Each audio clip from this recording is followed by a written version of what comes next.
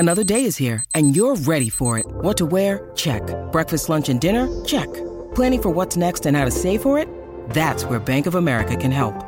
For your financial to-dos, Bank of America has experts ready to help get you closer to your goals. Get started at one of our local financial centers or 24/7 in our mobile banking app.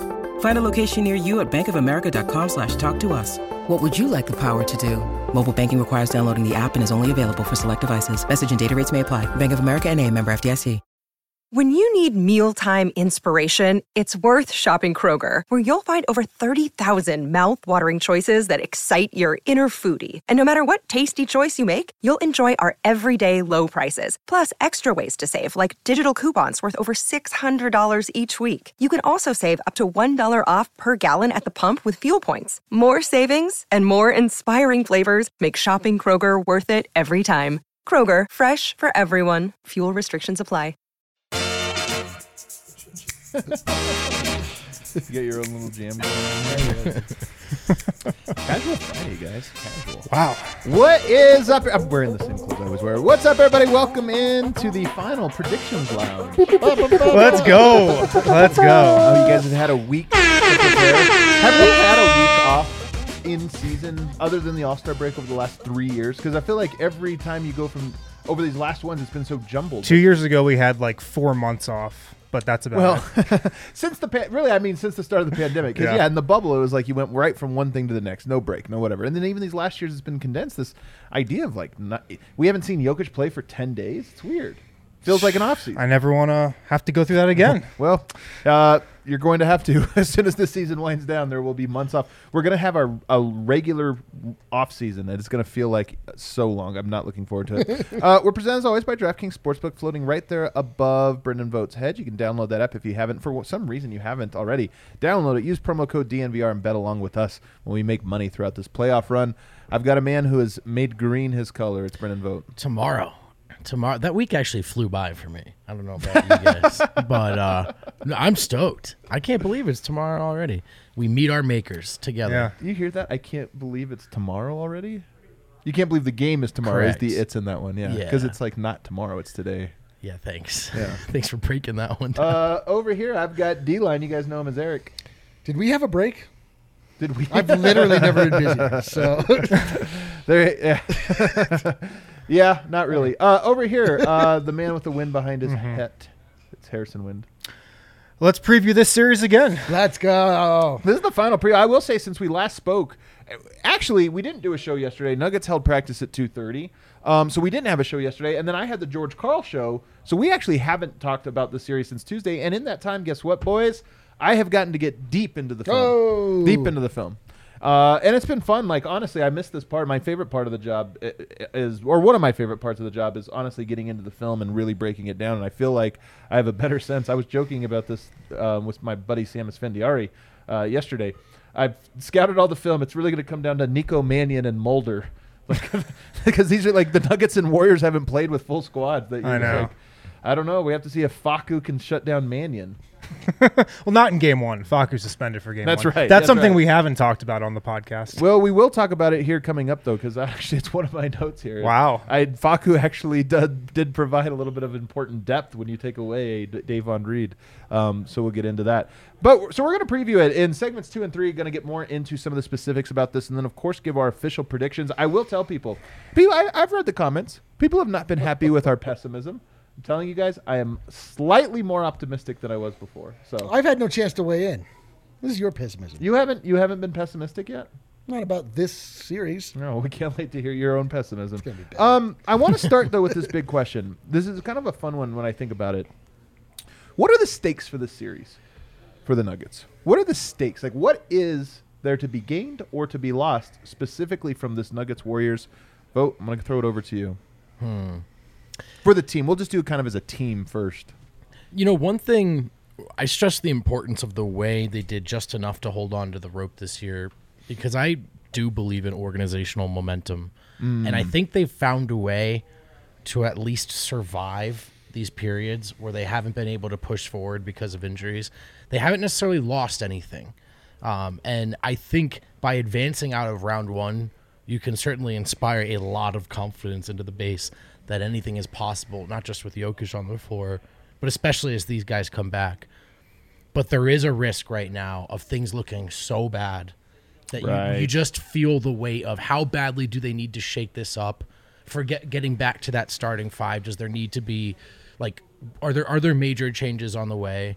And then, the Jokic discourse of it will start as it should, but that one, which would matter more for us than Jokic, but is he cut out for this? Can he win a title? All of that. We know the discourse. Steph Curry and Draymond, I know everybody saw on Draymond's podcast, they were talking about, the 2016. I think they asked, would you trade 17 and 18 if you could have that 16 season back and win it?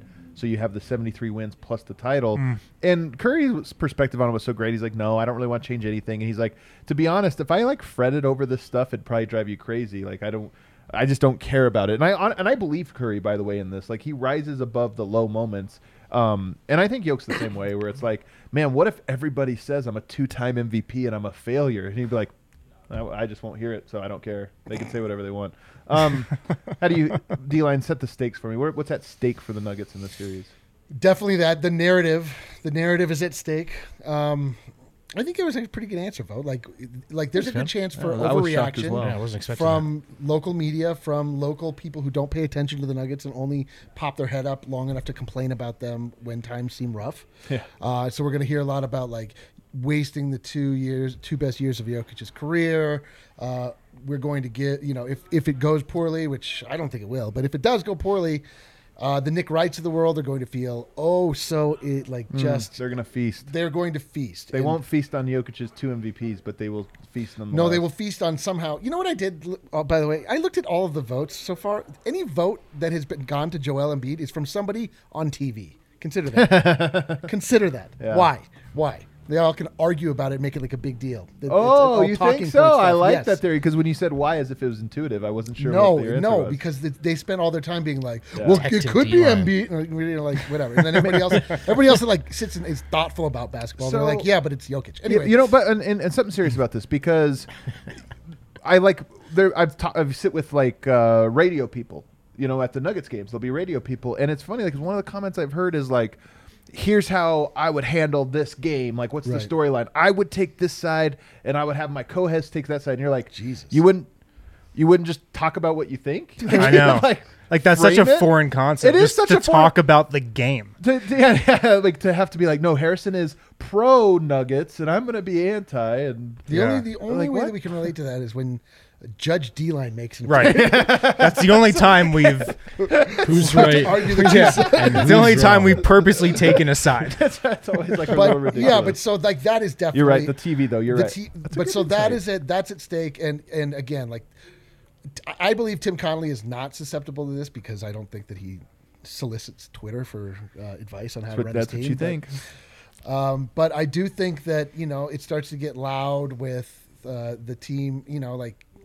Anytime there's any underperformance from a team, from people where people think that they should have done better, it gets really loud. People start calling for the head coach. All of this nonsense that you sort of just have to wade through, and it just becomes toxic until hope springs eternal and those 2 players come back. Mm-hmm. Both of you guys, great answers, by the way. We're off to a great start on this Great show. job, very guys. excited. Very Harrison. A lot of Harrison. pressure. You can start to think about your answer here. But one of the things that I think about a lot is, from my perspective, where I'm so thick in the weeds with the Nuggets, last year they beat Damian Lillard and CJ McCollum in the playoffs. So I was like, what a success. But then they got swept by the Suns, and everyone's like, got swept? Yeah. And you're like, no, they won. Yeah. They won the series. They won with Facu Campasso and Austin Rivers. And you're right in that the series has been they hit their over. Everything bad happened to them. They just somehow kept fighting. And, if they lose in bad fashion in this round, it'll be they lost. And it's it just all gets deleted. And God. It's so true. We are at the precipice of a narrative free fall. The good news is it's mostly narrative, and these guys are under contract and all of that, so it's not like Denver's necessarily at the precipice of a complete and total meltdown with regards to the roster, but it will feel that way. Those conversations will pick up. And these things aren't done in earnest, to the point you're making about television and about Nick Wright in particular. Do I think Nick Wright thinks Jokic is overrated? Absolutely. I'm sure that's his real take. The thing is, he knows that he doesn't have to argue in good faith on this. It's the same thing with Skip Bayless. You're always going to be right eventually. Unless a player just wins every year, sometimes you're going to get to be able to take a victory lap. It's like me with Jason Tatum. Like they won't win the title this year, and I'll get on here as if he's been bad the whole year. Yeah, well, knock on wood with your take there. I mean, I don't know. I know they might win the title.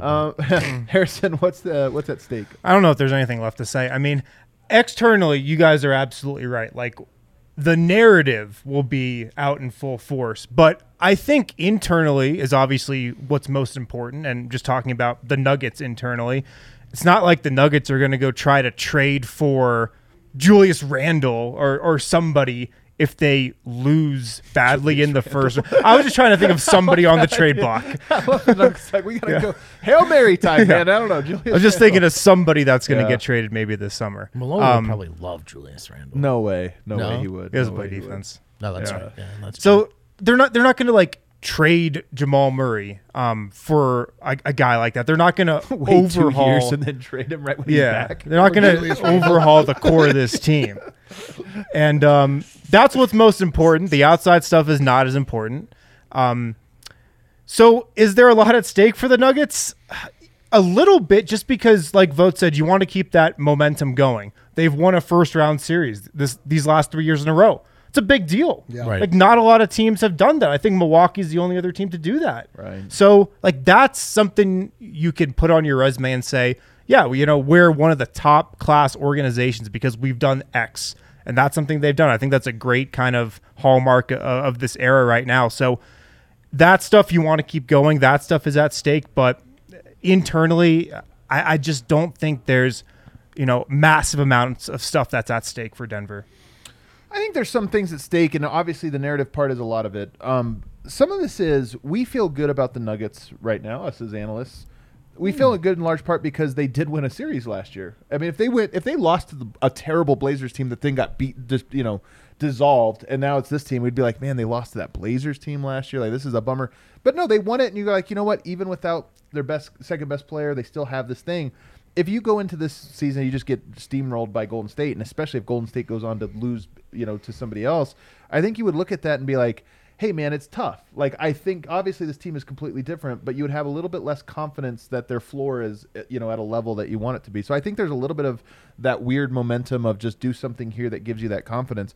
But I also think, and maybe this is a healthy thing at stake, I do think the Nuggets have to look at their pieces and say, where are we weak? And if this is a series that Steph Curry, Klay Thompson, Jordan Poole completely and utterly dominate, yes, Jamal Murray makes things difficult, but I don't know that you could look at it and say, yeah, he was going to stop all three, and they have the defensive recipe here. So Totally. So I do think that there's something at stake here for maybe for a Will Barton and a Bones Highland and some of those guys of like, hey, you need to go out there and give us confidence that maybe you're only one position up too far on the depth chart, not that you're just like not the guy or this or that. So I totally agree. I mean, that stuff should be obvious right now after should be. 82 games. But you know what? But I agree because you don't know what the playoffs are going to look like. You don't know what's going to happen. It has to happen before you can make those decisions. I honestly also don't know if you can would you be completely shocked if Denver was good defensively? I would be shocked if they were great, but they were the 28th best defense over the back half of this season. Back half. Yeah. Would you be shocked if they were just good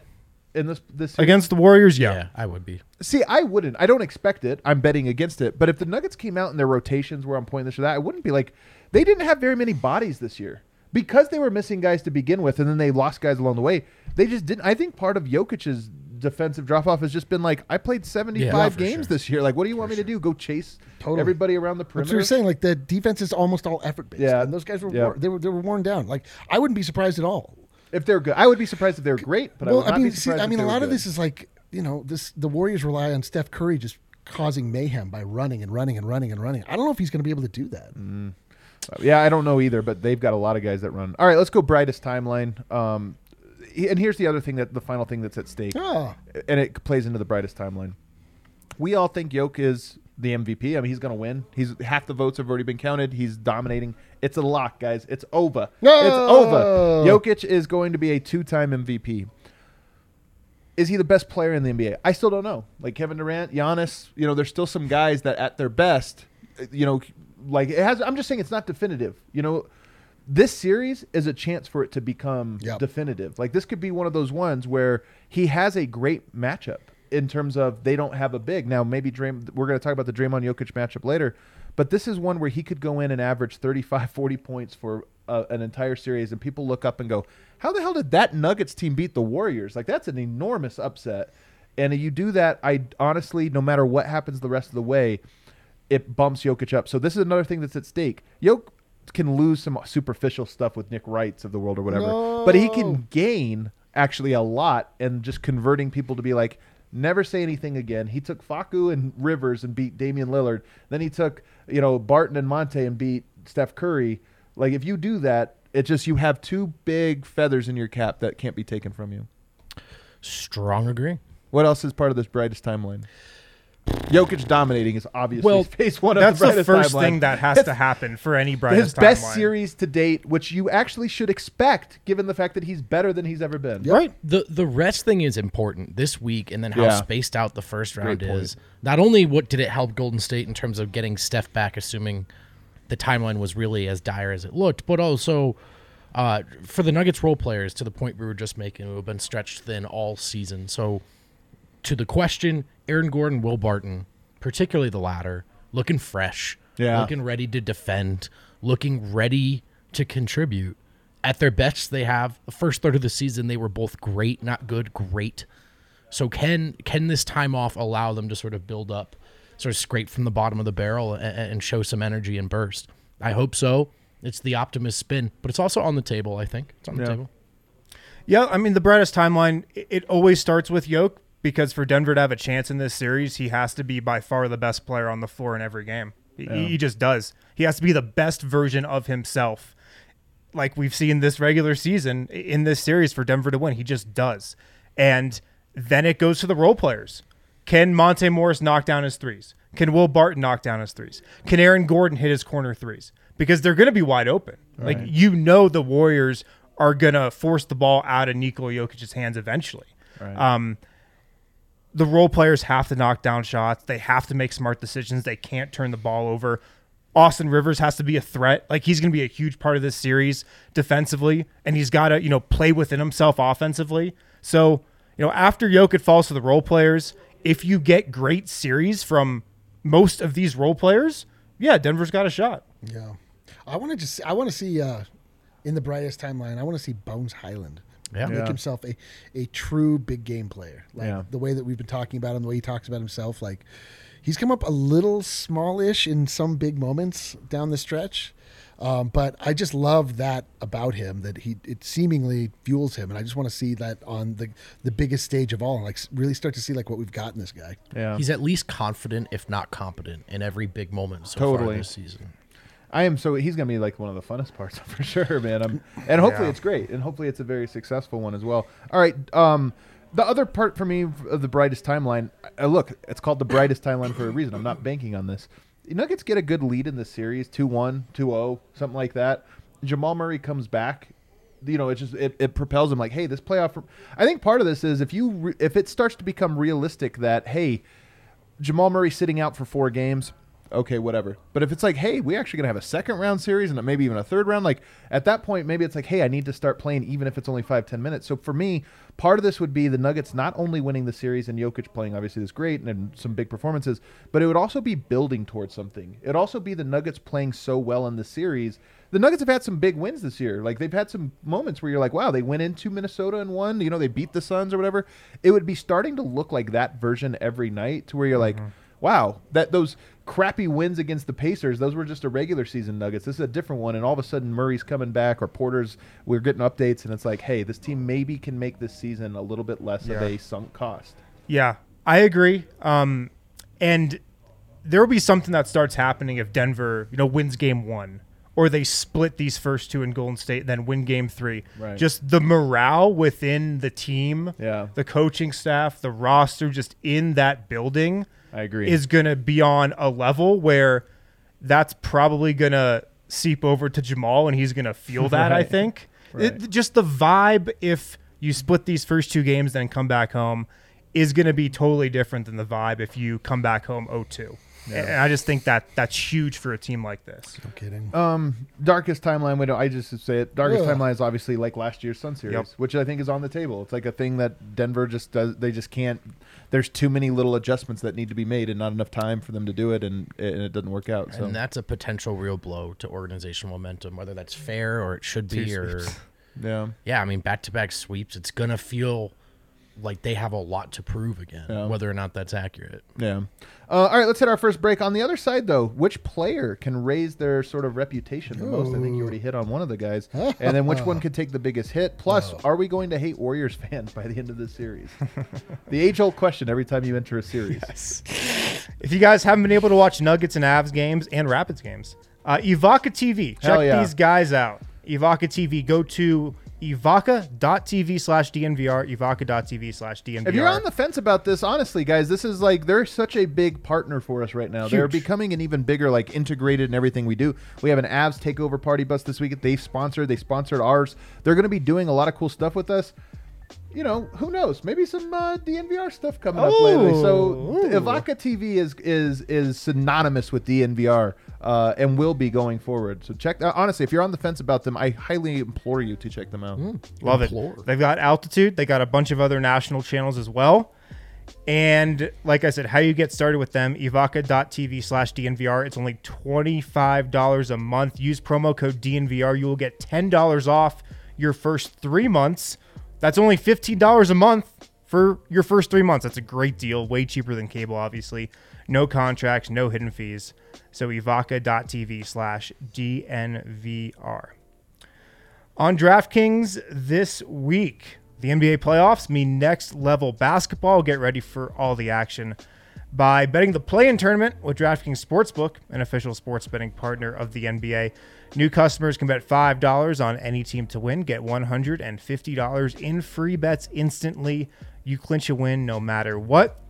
Download the DraftKings Sportsbook app now. Use promo code DNVR. Bet $5 on any NBA team to win their games. During the play-in tournament, get $150 in free bets instantly. Promo code DNVR at DraftKings Sportsbook, an official sports betting partner of the NBA. Must be 21 or older. Colorado only. New customers only. Minimum $5 deposit. Restrictions apply.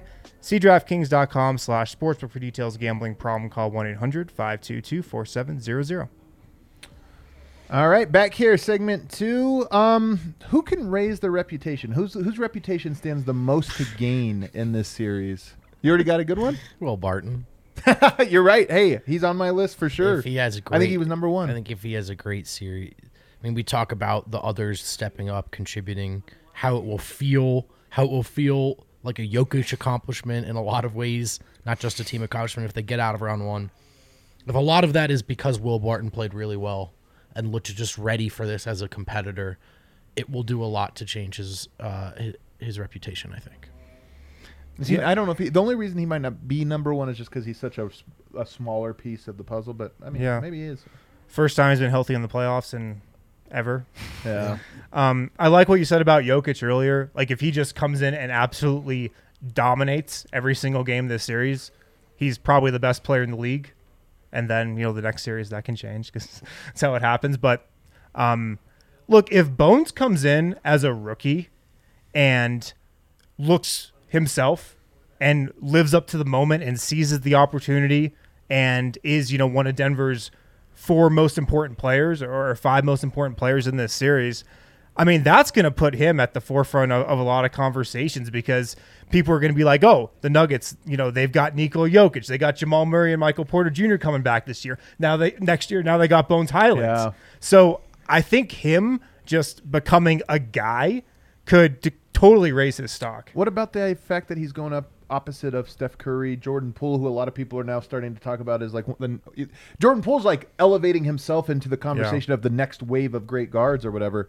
But Bones Highland on that stage of like, hey, remember when he went, I'm not saying he needs to go toe-to-toe with Steph Curry, but remember in that series when he was a big swing piece of it? He had that quarter. Yeah. It's also just such a high-profile series. There are games on ABC prime time. Yeah. Nuggets haven't really been in this position in the playoffs before. Yeah. We've been relegated to NBA TV in the past, but we're on ABC. Like, everybody's going to be watching this series. I was just laughing about how when Bones Highland went off against the 76ers, everyone's like, Yeah, all this shows us that Jokic has a better supporting cast. Bones Highland, everyone. Yeah. Hilarious. Aaron Gordon. Aaron Gordon has a really good opportunity to change the vision of himself from people thinking he's the dunk, the dunk runner-up, the cornrow guy, the kind of goofy, The cornrow. That's how people think of it. That's what I like. I walk down the street. I'm like, there's an Afro guy. There's a normal Adam hair guy. Anyway, but the point being, like, Aaron Gordon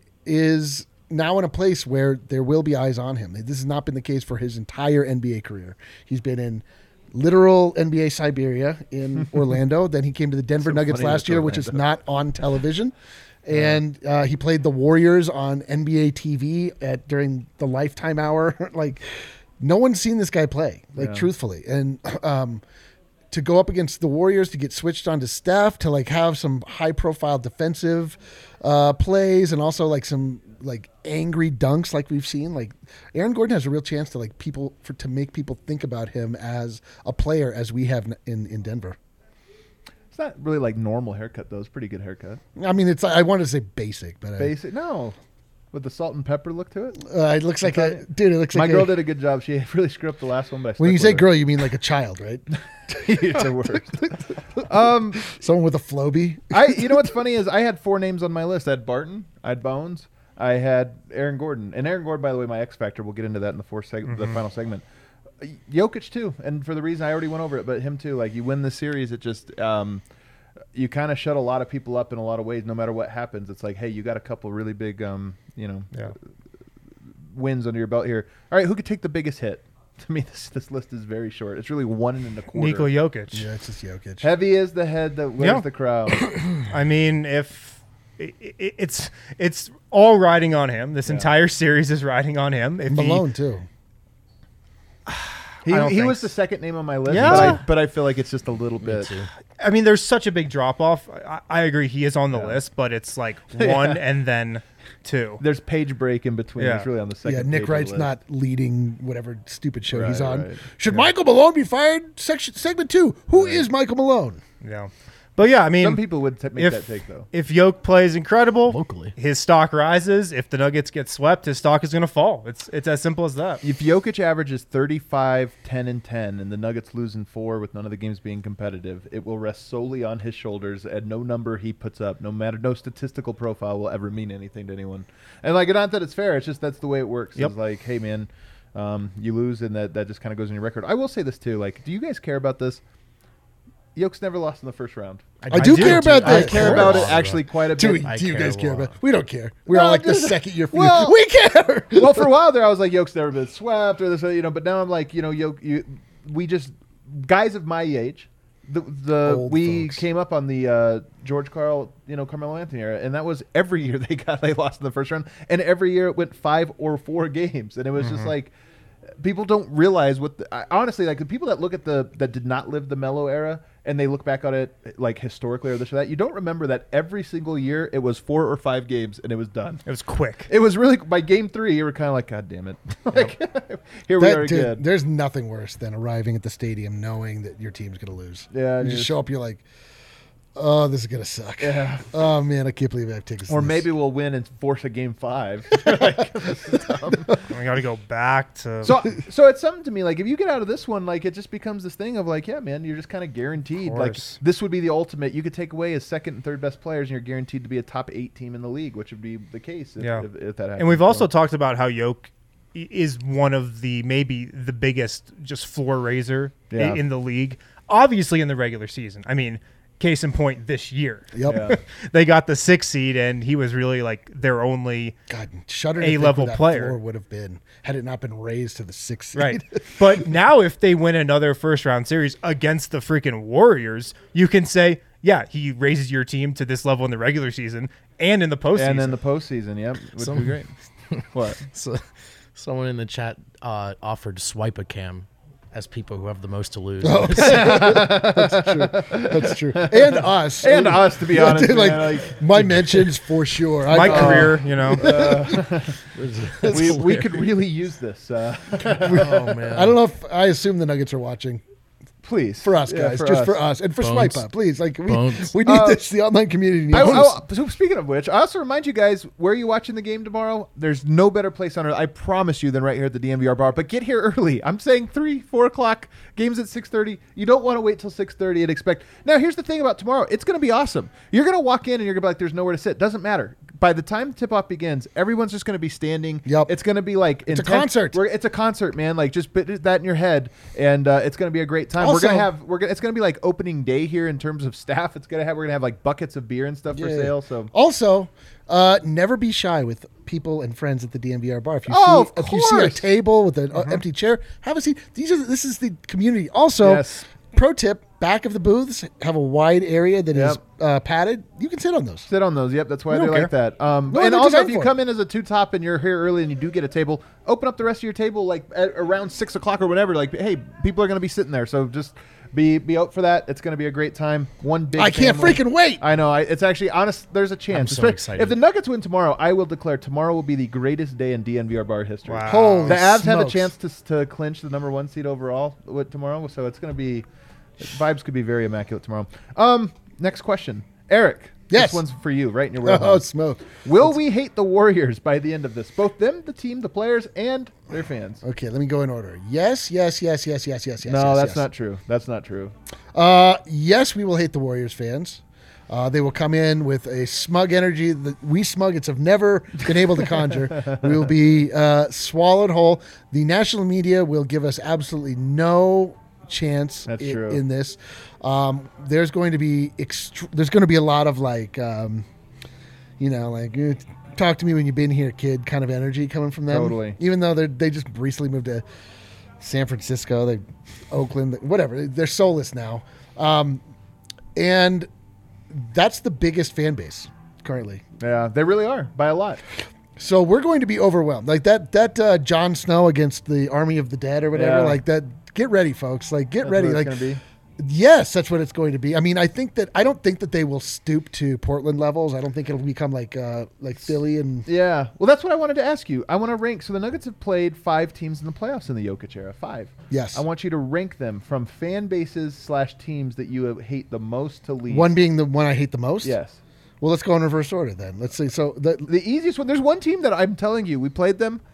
Never had a single bad. Yeah, it's the on- Spurs. There's Yeah. one team. It's the Spurs. I couldn't course believe it. Love Like, the they played Spurs fans. It went 7. Yeah. And I was like, just wow. smart, high IQ basketball. Yeah, a lot of- I didn't have a handshakes. single So interaction. unselfish. Yeah, they just know how to win. They You know, had great chemistry. yeah, they Their just fan know what it's base. about. They respect the game. They're Duncan- so fundamental. Yeah. yeah, Tim Duncan kept retweeting my takes. They all drink red wine and they love The Jokic. entire series, Popovich is like, Jokic is incredible. Seriously, we're All the like great That was the perfect first series for this group of guys. really Not only was. that, they threw it in Game 7. Yeah, they gave it to us. Popovich just goes, whatever. Shout out the Spurs. So, and I would have expected the Jazz fans to be more incent. I thought to me they weren't what I expected. You're them wrong. to be. You're wrong. You're You're wrong. missing Number one. 2 Yeah. is Clippers. I agree. Just because I there's agree. nobody. No, that was There's number no 4. Clippers. That was number. I was going from least Yeah. hateable. Yeah, to yeah. the, Spurs. Oh, I see. So then Clippers is 4 or Jazz. Clippers are Okay, second Clippers. least Because hateable. you have to also factor in team, and I kind of hate the Clippers,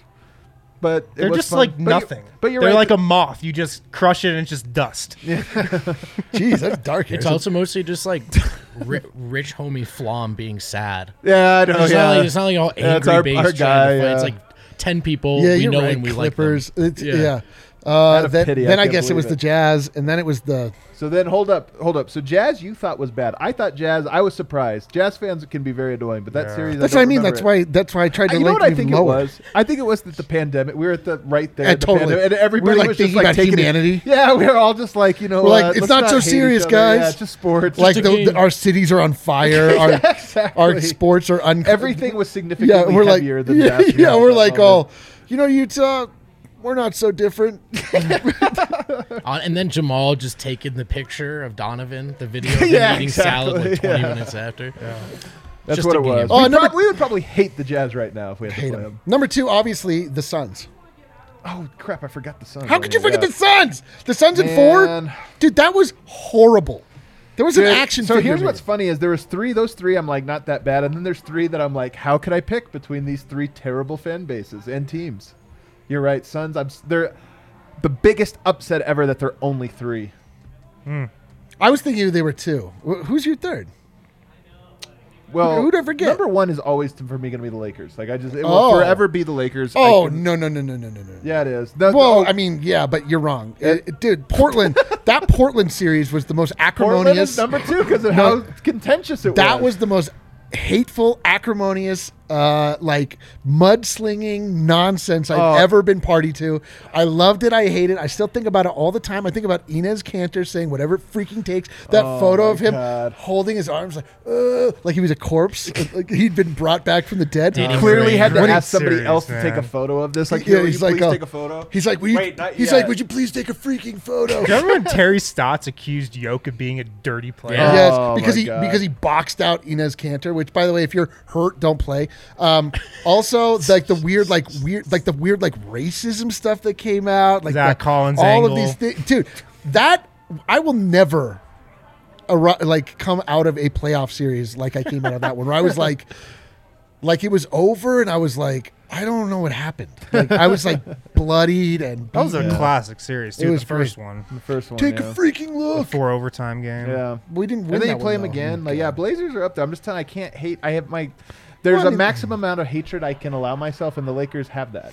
I understand, but I mean, like The nothing. max slot. Yeah, max so- cap so- But slot. that series wasn't as. I mean, it was just like a lot of like hate us because they hate us or whatever. But like Portland was like, we know who you are, and here's a thing we're going to say that we know is going to hurt you. I'll never forget though. Do you guys remember LeBron fouling Jamal on a drive, and then SportsCenter clipping it and being like, "Amazing block," and it's like it's a slow motion of the foul, and you're like, why would you choose that of all highlights to highlight here?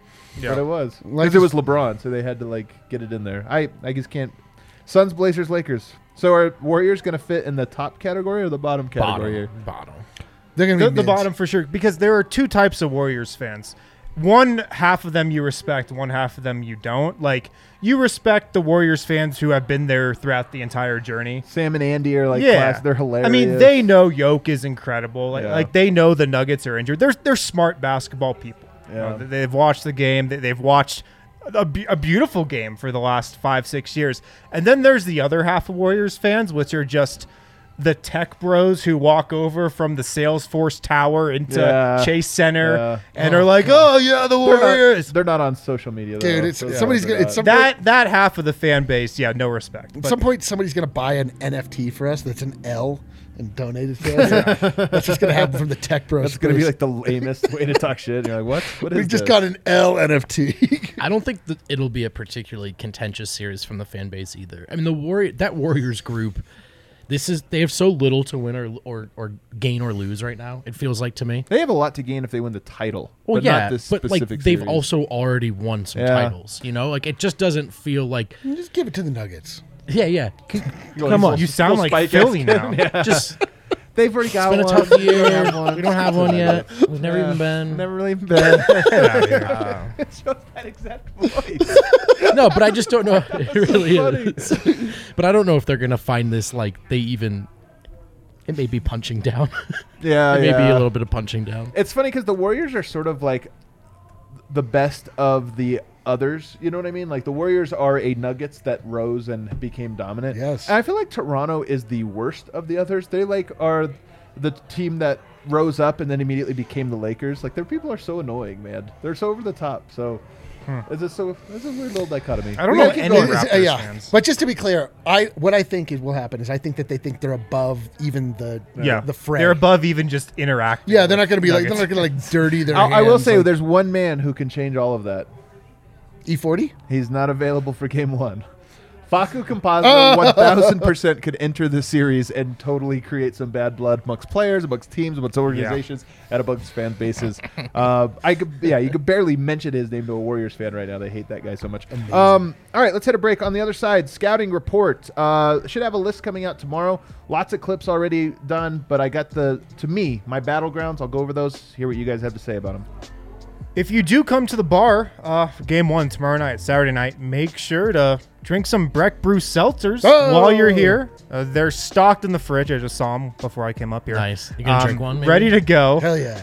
I'd recommend the peach flavor, but all the flavors are great. Breckenridge Brewery is the official beer of DNVR. And like I said, when you're in the bar, have some seltzers. If you're not local, if you're not stopping in, go to the Breck Brew beer locator on their website. It will tell you where to get seltzers and Breck Brew, no matter where you are. So you can enjoy a seltzer during the game. I'm told we'll have the lemonade seltzers. Ooh, here? Nice. Oh, in the buckets? In the buckets, bro. Oh, man. Nice. Available for perch.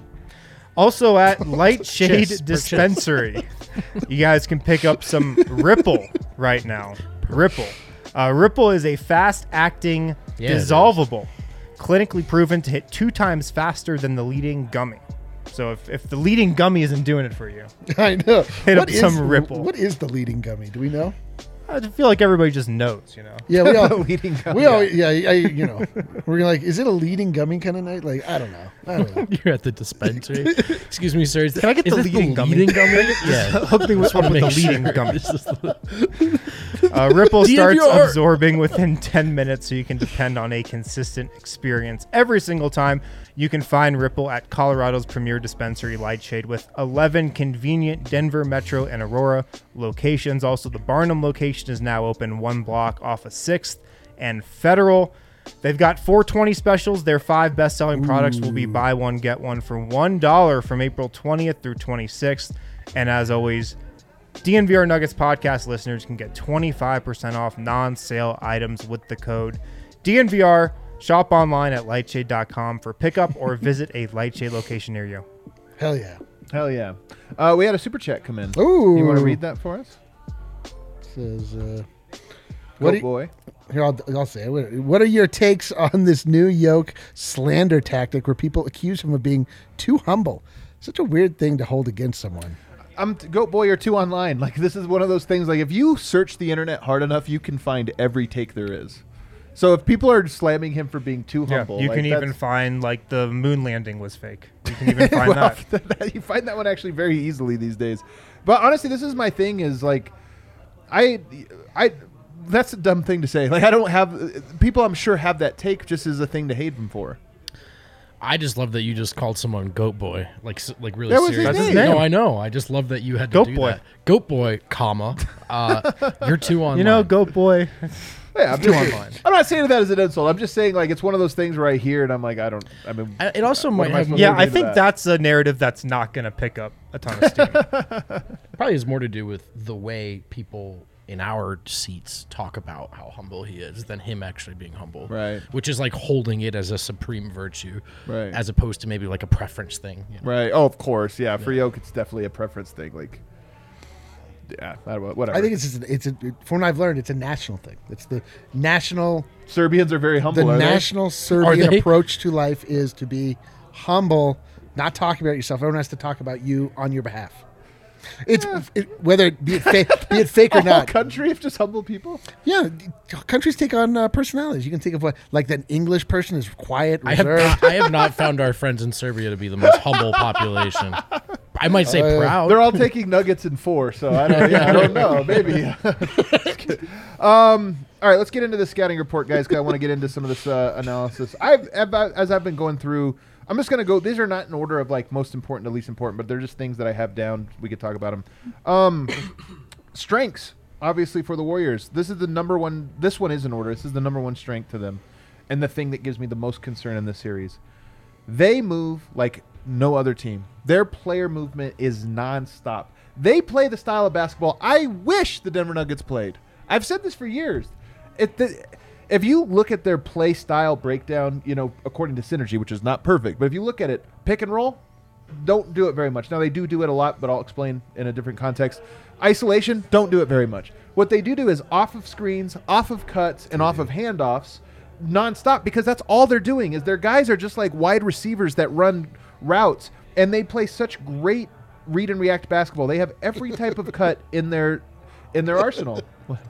the Serbians. The mod Chat's is agreeing taking Nuggets with me. in 3. Well, I'm laughing. The Serbians also don't agree that they're humble. They're like, I'll tell you. They have every type of cut in their book, and this is the thing: is it's not to guard them. It's not just about like, oh, you're gonna have to play hard to run around. It's not that. If it was just that, I would say, you know what, the Nuggets can do that. They've got some guys that have some spirit or whatever. It's that you have to both play incredibly hard while also reading the court so fast. You have to be so dialed in from an intelligence standpoint to guard them. And that's the part that more than anything else, they go from one action to another seamlessly. They can run a play, and when it doesn't work, it's not clear out, now it's run a pick and roll like every other team, including the Nuggets do, or clear out and let's run ISO. It's this play didn't work. How do we evolve it into this other play that everybody just kind of seems that we go into? And it's so impressive. That's what they do. Most frequent screens, most frequent cuts. They're really good at this player movement.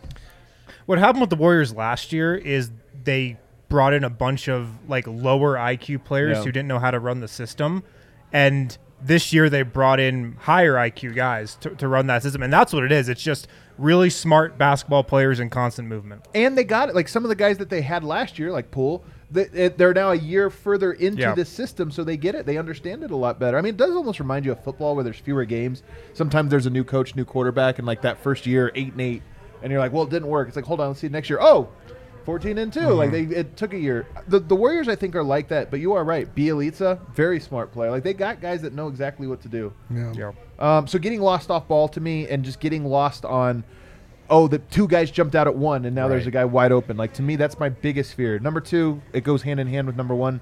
Elite 3-point shooting. I mean, we know this. Steph Curry and Klay Thompson, maybe number one, number two shooters of all time. But did you know Jordan Poole, a sneaky, like he is easily the best third shooter I think a team has in terms of like he's really good off the dribble. He's really good off the catch and shoot. He's really good running off like all these guys are. So you're going to have three guys that are constantly doing this where it's switch. And they're just going to have to be locked in because you leave a little bit of daylight for Jordan Poole. He knocks it down, let alone Steph Curry and Klay Thompson. Who's the Nuggets' third best shooter? Well, like you have Murray Porter, and then you'd have like Forbes. Like now. And now Forbes is number one. Who might not play the series. Bones and Barton. Monte? Probably Monte. Austin Rivers. Monte is top three. He might need number one, honestly. And they have Curry, Thompson, and Jordan Poole. It's not comparable. And then Wiggins, by the way. Wiggins is shooting 39%. Then you've got Otto Porter and Bielitsa, who are guys, and Iguodala, who's not like leave them open guys. They're just not priority guys. So they have elite 3-point shooting, and it's a double-edged sword. You go cold, they can go cold together. But if they're hot, it just like it gets ugly quick. Yeah, and we heard from Austin Rivers, who talked about the importance of the defensive communication and how it's just going to need to be at an all-time high, and it hasn't been down the stretch of the season. So, I mean, look, you look at this and two things jump out at you right away in this matchup. Right from the Denver's perspective, you're like, sweet, Jokic, who guards him? But the other side of this, you see right away, their strengths are Denver's weaknesses, and it's tough. It's kind of both sides. Yeah, both sides. We'll get to that here in a second. The other thing here, skill players at all 5 positions, including Kevon Looney, who's not going to play that many minutes, I don't think, in the series, but he is like, I always talk about the difference between the Utah Jazz and the Phoenix Suns when you talk about the Nuggets is Rudy Gobert, the Nuggets eventually just said, you know what, he's the guy that we're going to make, not score, we're going to make him catch the ball at the foul line, and then we're just going to see if he knows how to read the court properly, and he didn't. Like that cut them from scoring 130 points a game to down to like 100 points. And Denver obviously came back and won that series. DeAndre Ayton, while he's not Jokic, he's good enough that if you leave him open, he shoots it, or if you switch, then he just backs you down, and he knows, or passes to the corner, makes the read. Kevon Looney can do that same thing, and oh, by the way, Draymond's going to play a lot of that spot anyway as the center. They just have guys that it's not – there's no leave him open or force him left. Otto Porter, Iguodala, Bielitsa, these guys all know how to dribble, pass, shoot, and chew gum. And so there's no simple fix to the Warriors. Yeah. I think that's a good point by Robert in the comment there because, like, as soon as the Nuggets miss a shot, Golden State's going to get the ball, and they're going to run. Yeah. And, like, the Nuggets' transition defense has been not very good. A joke. Yeah. It's been a joke. They've got to get back. So that's to my last one here. Converting turnovers into points is their big thing. They're not like – their pace is actually kind of slow overall. I think a lot of that is they defensively make teams use up the whole shot clock because they just don't break down. But a lot of this is – when they do run, they convert. 6th in points off of turnovers. 16% of their offense comes off of turnovers, which is insane to think about. 7th in fast break points. So it's not that they like run and gun all the time. It's just that if you trip up, they capitalize every time. Yep. So Denver can't trip up. Where are they weak? Drawing fouls. They are 29th in player foul draw. This is great news. That is good. Like you would hope that means your key players are going to be able to be on the court, which is huge. And they're 23rd in free throw attempts. So they score on you outright, but they don't necessarily get to the line a whole lot. This isn't a series where Yoke should be in foul trouble at all. right? Yeah, it shouldn't be. He should not be in foul He's trouble. never in foul trouble. Yeah. You guys Everyone just tempting knocked on the wood. basketball guy. Everyone. He's never in foul trouble. It's a good point. They have the second worst turnover percentage in the NBA. This is a big thing about them. And as I'm getting through the film, a lot of this is they are empowered to take bad shots. Yes. And they are empowered to try to split the defense, reject screens, do all this stuff that it's like feast or famine. Like if you reject a screen and it works, you're almost certainly scoring. If you get around your guy, if you reject a screen that doesn't work, you're probably trapped, and now the possession gets a little bit worse. But they're just all empowered to do that. Like if the Nuggets played the way they did, Barton would take so many more threes. Bones Highland would probably play a lot more minutes and a lot more threes. Like they play a little bit of chaotic style, but when it's at its worst, and here's what I'll say: they're comfortable in flow, but they're uncomfortable if you are able to disrupt that flow. Mm-hmm. And that's where the turnover, just like Denver is, by the way. I feel like Denver, their turnovers come when it gets clunky. The Warriors are the exact same. It gets clunky and they start doing dumb stuff. So that's a big battleground. And I think we saw that happen a little in the Nuggets' couple wins over the Warriors this season. Like, and I know you can't take too much from that because Draymond Green didn't play. Right. And Klay Thompson didn't, I think, in one of those. But you saw when the Nuggets defense really dug in and forced the Warriors into turnovers, like they can panic a little and get off their game for sure. Yeah. Steph being questionable is huge. I mean, I know we all expect he's going to play, but how well will he play? He had some high-profile return from injury playoff games, and he's had some low-profile, like really bad return from injuries where it kind of sunk them.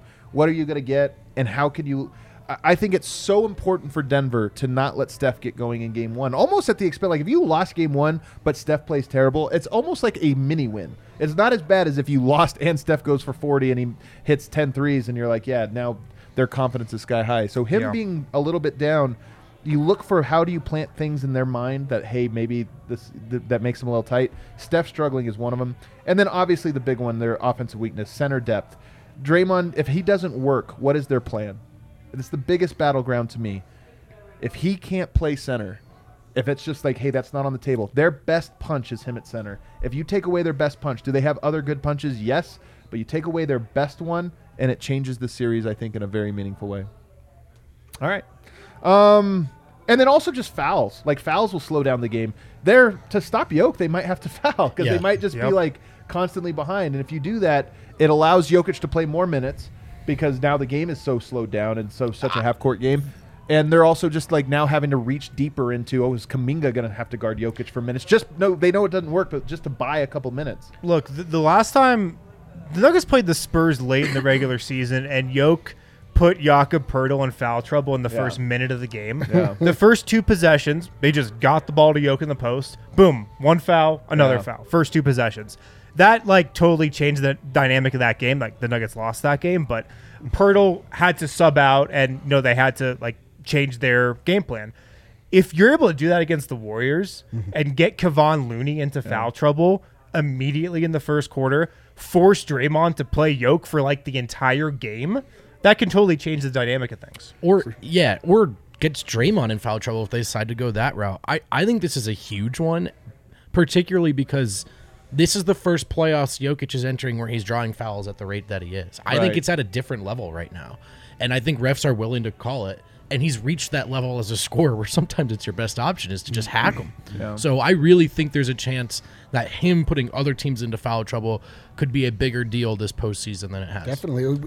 The way we saw Jokic playing down the stretch where it seemed like he actually really wanted to get the MVP award and he was really going out and putting on like a more individual performance than we normally get from him, where he was just going down the lane, dribbling behind his back, just being like, I'm scoring. Yeah, I'm going to score. Totally. And it makes me feel very encouraged for the matchup that he's about to see, where he has shown us in very recent history he's got that in him, and like if he can just like really harness that and just go sicko mode, like I don't know, man. Sicko mode. I don't know, man. I've got good feelings. I mean, now we're over to the Nuggets side, and obviously offensive strength, we're already into it, but it's Jokic, and he just has to dominate this matchup. And I mean, it really is the Nuggets' strength is Jokic. It's like if you said what are they good at? They're good at having Jokic and everything he does. They're not good at getting the ball to him, but they're good at having him. True. Give it to him at the top. Well, so here's the thing about the Jokic Draymond, and I'm going to have a lot of film on this.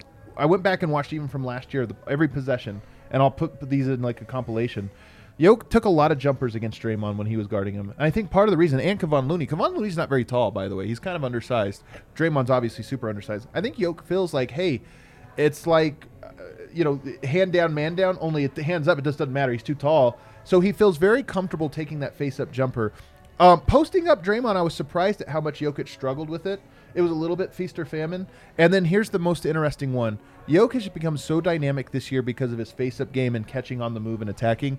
Draymond is really, clearly keyed in on this because even last year when they matched up, he was doing everything he could to attack his face. Not because he was worried about his three-point shot, because he didn't want him to put the ball on the ground. So, to me, Jokic has been so successful at that, catch on the move, one dribble spin, whatever. And Draymond is very good at meeting him as soon as he catches the ball chest to chest. So if you do put it down, Draymond gets a hand in there, and it takes that aspect of his game away. So I actually think, while I think Jokic can, and I probably would say will dominate that matchup one-on-one, Draymond's going to make him work as hard as just about anybody not named DeAndre Ayton, maybe Rudy Gobert. He's going to present a very unique challenge for Jokic. I haven't been this excited for just a one-on-one matchup in any previous Nuggets playoff series than I am for Draymond Green versus Nikola Jokic. I mean, it's the best offensive player in the league versus who I think is the best defensive player in the league. I agree he's the best defensive, and I actually think again, Jokic is so much bigger than him, but he does present very unique challenges to Jokic. I don't want to say he's the toughest matchup for Jokic. He's the toughest matchup in very specific areas for Jokic. It's not all maybe the two highest IQ players in the league. Yeah. Like two guys who just understand the game at such a level that nobody can even approach. And so, Draymond has Jokic scouted better than anybody they've played against has. Yeah. He knows everything that Jokic likes to do, his tendencies, how he likes to catch the ball on the move. So he's going to be ready. I just can't wait to see those two square off. I can't wait. And a week plus to watch film, too. A guy like Draymond feasts during this time. But the one thing I'll say about Jokic is he also feasts during the, do we figure each other out? And I'm kind of curious about the fact that they didn't play each other. And I'm also curious, just the longer this goes, who figures out who a little bit more in that regard. Now, here's the other thing. My number 2 on this list, Aaron Gordon and Jeff Green are another offensive strength here. Why?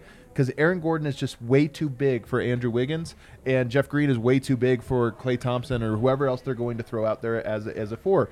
So, and again, in the regular starting lineup, no, but Golden State plays a lot of minutes when they put Draymond at 5 and they try to play small. Denver is huge at the 3 and 4 with those two guys, and they have to take advantage of it. I think Aaron Gordon is my X factor for the series, and it's because when I went back and watched the tape, when Draymond guarded Jokic, they would attack in very specific ways, but one of their favorite ways to attack was to go to Aaron Gordon, because if Draymond's guarding Jokic, well, he's your help side defender. Andrew Wiggins, all of a sudden, now your rim protector inside, and they would go to him in the post a lot. And Aaron Gordon did what he always does, which is mixed up incredibly aggressive drives to the basket with step-back threes that Andrew Wiggins would be like, sure, man, whatever.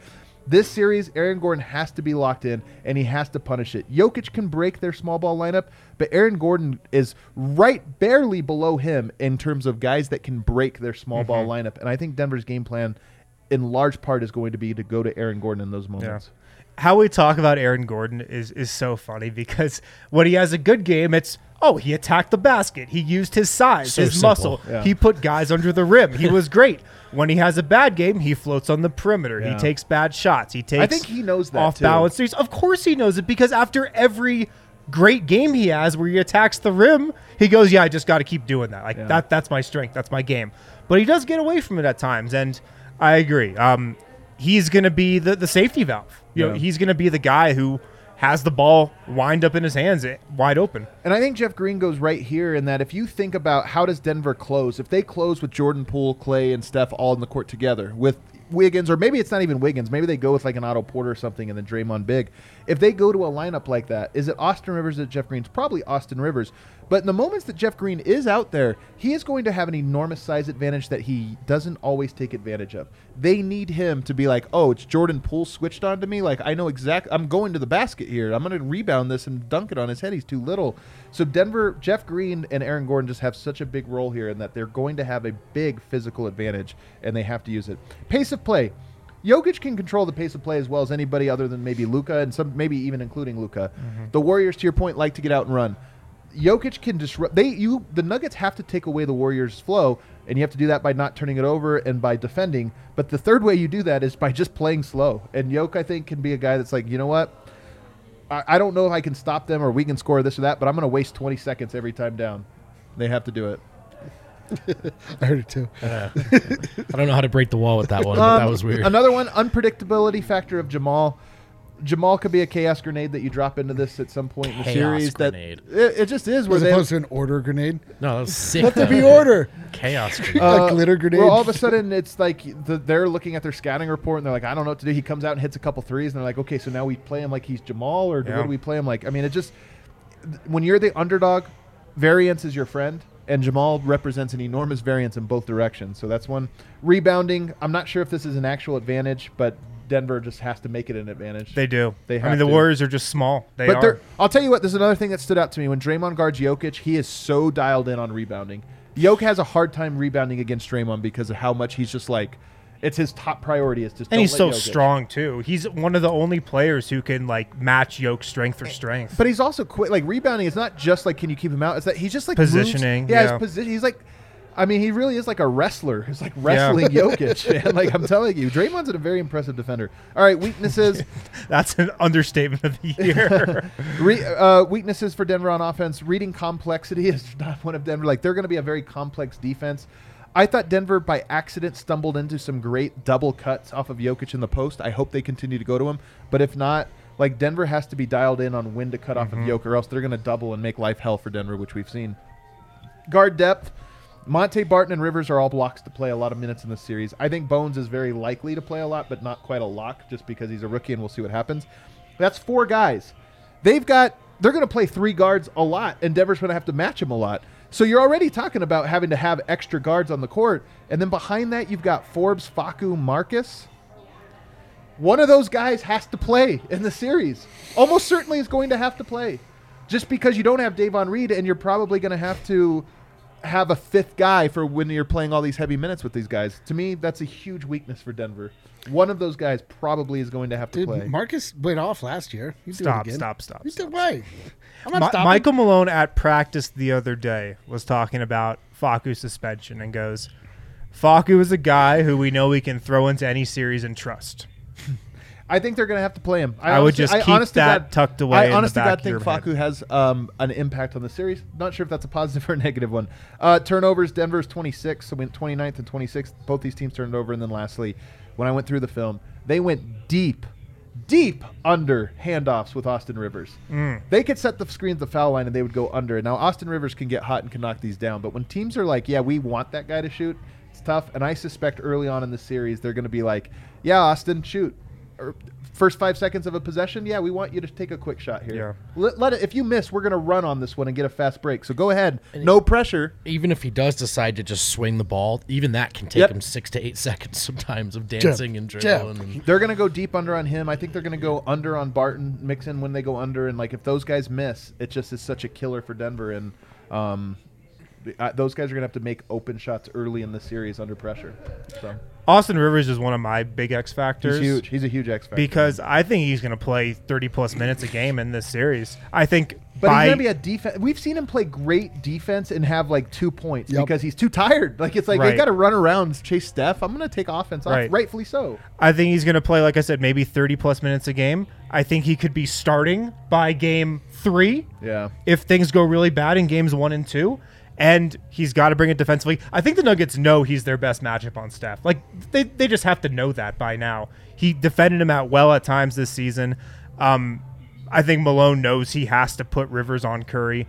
And then offensively, he's just got to make the game simple, shoot the shot when he's open, attack the rim when they close out on him, and just limit his mistakes. But he's a massive factor in the series. And be decisive, right? In some of these scenarios, it's going to be less what he decides to do for me and more how quickly does he do it, right? And just keeping that flow to the offense. It's so wild how reliant on Austin Rivers we've become in the middle of our championship window. Yeah. It is pretty fun. But you know weird what? Honestly, pivot. he's a playoff player, so I'm expecting some big stuff Austin from Rivers him. game, baby. Austin Rivers game. Tomorrow, DNVR Bar, you're going to want to get here early. We're going to my be God. here. It's going to be a great time. There's going to be so much going on. It's going to be Oh, absolute my chaos. Be prepared for chaos, but in a good way. Come to And the- we're going to have a great time together cheering on that game. And then also, just a little nugget for you. We got bets coming up, and then right after that, I'm back on the Denver Sports Podcast. I've been on for like 1 year. I'm back. I'm hosting it. It's going to be with my guy RK and Zach By from 104.3 The Fan, talking Nuggets, and we're going to be talking about Jokic and his chances of being, or maybe he already is, on the Mount Rushmore of Denver athletes, as well as a whole host of other things like, is Denver a good sports city? I can't wait to talk about all these things. We'll be back in a half hour for that one. See you guys.